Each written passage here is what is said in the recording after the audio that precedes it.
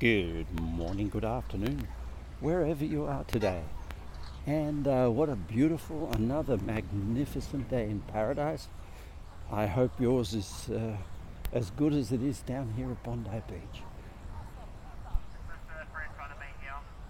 One of the things that we aspire to in the world is the witnessing of beauty. Now, why?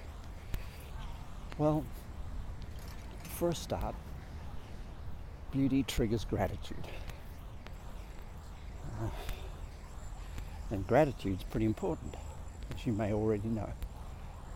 So the search for beauty, the witnessing of beauty, and the creation of beautiful things is absolutely foundational to longevity and joy and success. I don't think there's be a single successful person in the world, and I mean success in the aspect of life that individual considered to be their ambition. I don't think there would be one single successful person in this world who wasn't a genius at finding beauty. Now, the great thing about beauty, as you know, it's in the eye of the beholder.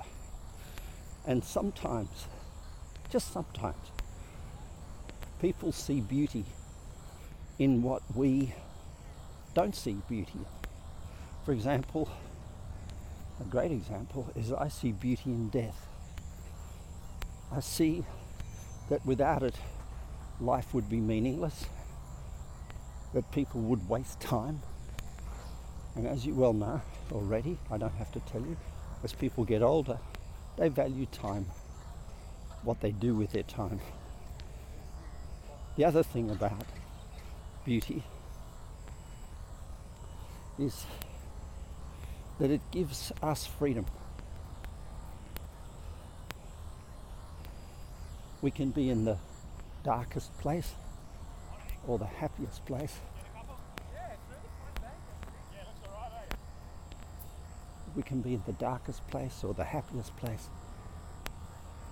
We can be in the depths of trouble and still have the capacity, whether we use it or not, it's another topic, to see beauty in it. We can meet people and we can say, am I seeing that person as a beautiful person? Or am I seeing that person as a troubled person? Am I seeing my business associates as nuisances and failures?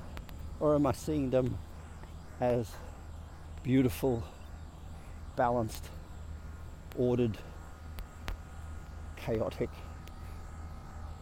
examples of human nature? Do I see the beach full of people beautiful, or do I see it as an environmental disaster waiting to happen? We have the freedom to decide what we see. We have the freedom to decide how we see what we see.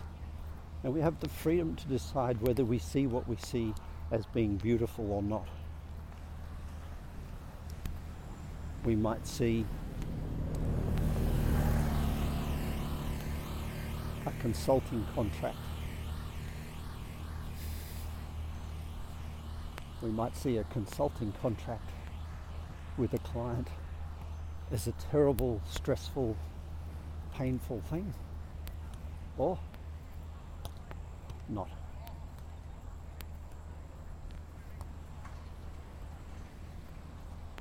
So it's our choice whether we look up at the stars or not at night, whether on a full moon we sit quietly or become agitated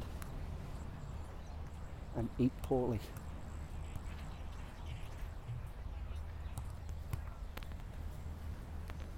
Whether we drink 1 or 6 glasses of wine.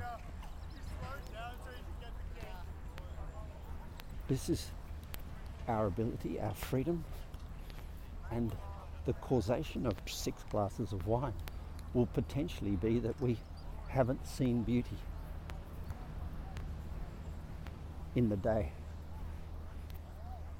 in the people around us, in the space we're living in. But it's all beautiful. You have that freedom.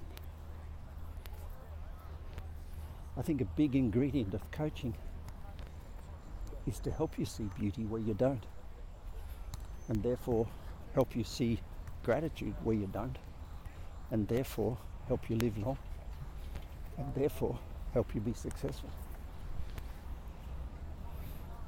I don't think that's the responsibility of a spouse or a significant other in life.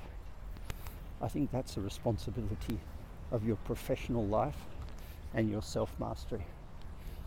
But what I think may not matter. What I think may not matter.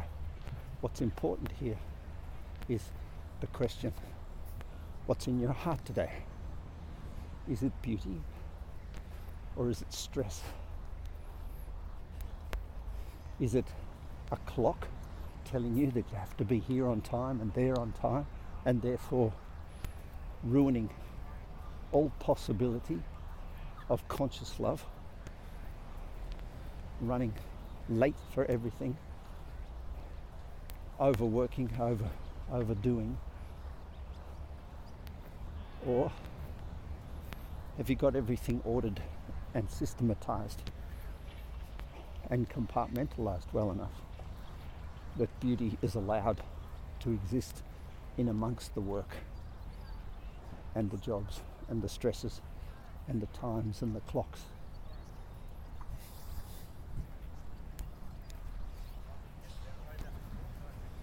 I think these sorts of questions are very important.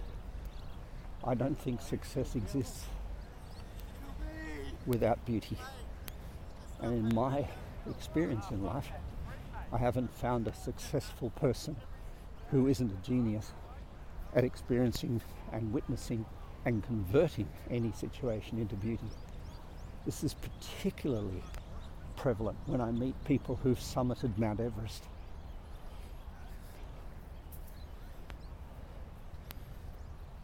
Even though life has been tough for them up on that mountain, and they may have even sacrificed a few toes and certainly years of their life, they'll still speak of the beauty and speak of Sagarmatha and speak of all of the mountains they've had to deal with an affection and a love that is just a reflection of beauty. It's the miracle of the Sherpa culture too.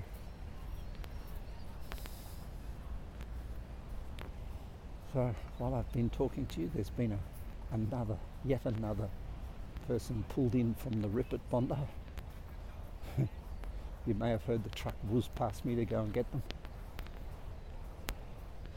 There are signs everywhere saying dangerous rip, and people still go in blinded by beauty. That's probably a different definition of beauty. It's probably more infatuation than anything else. Do you know the difference? This is Chris. Have a great day.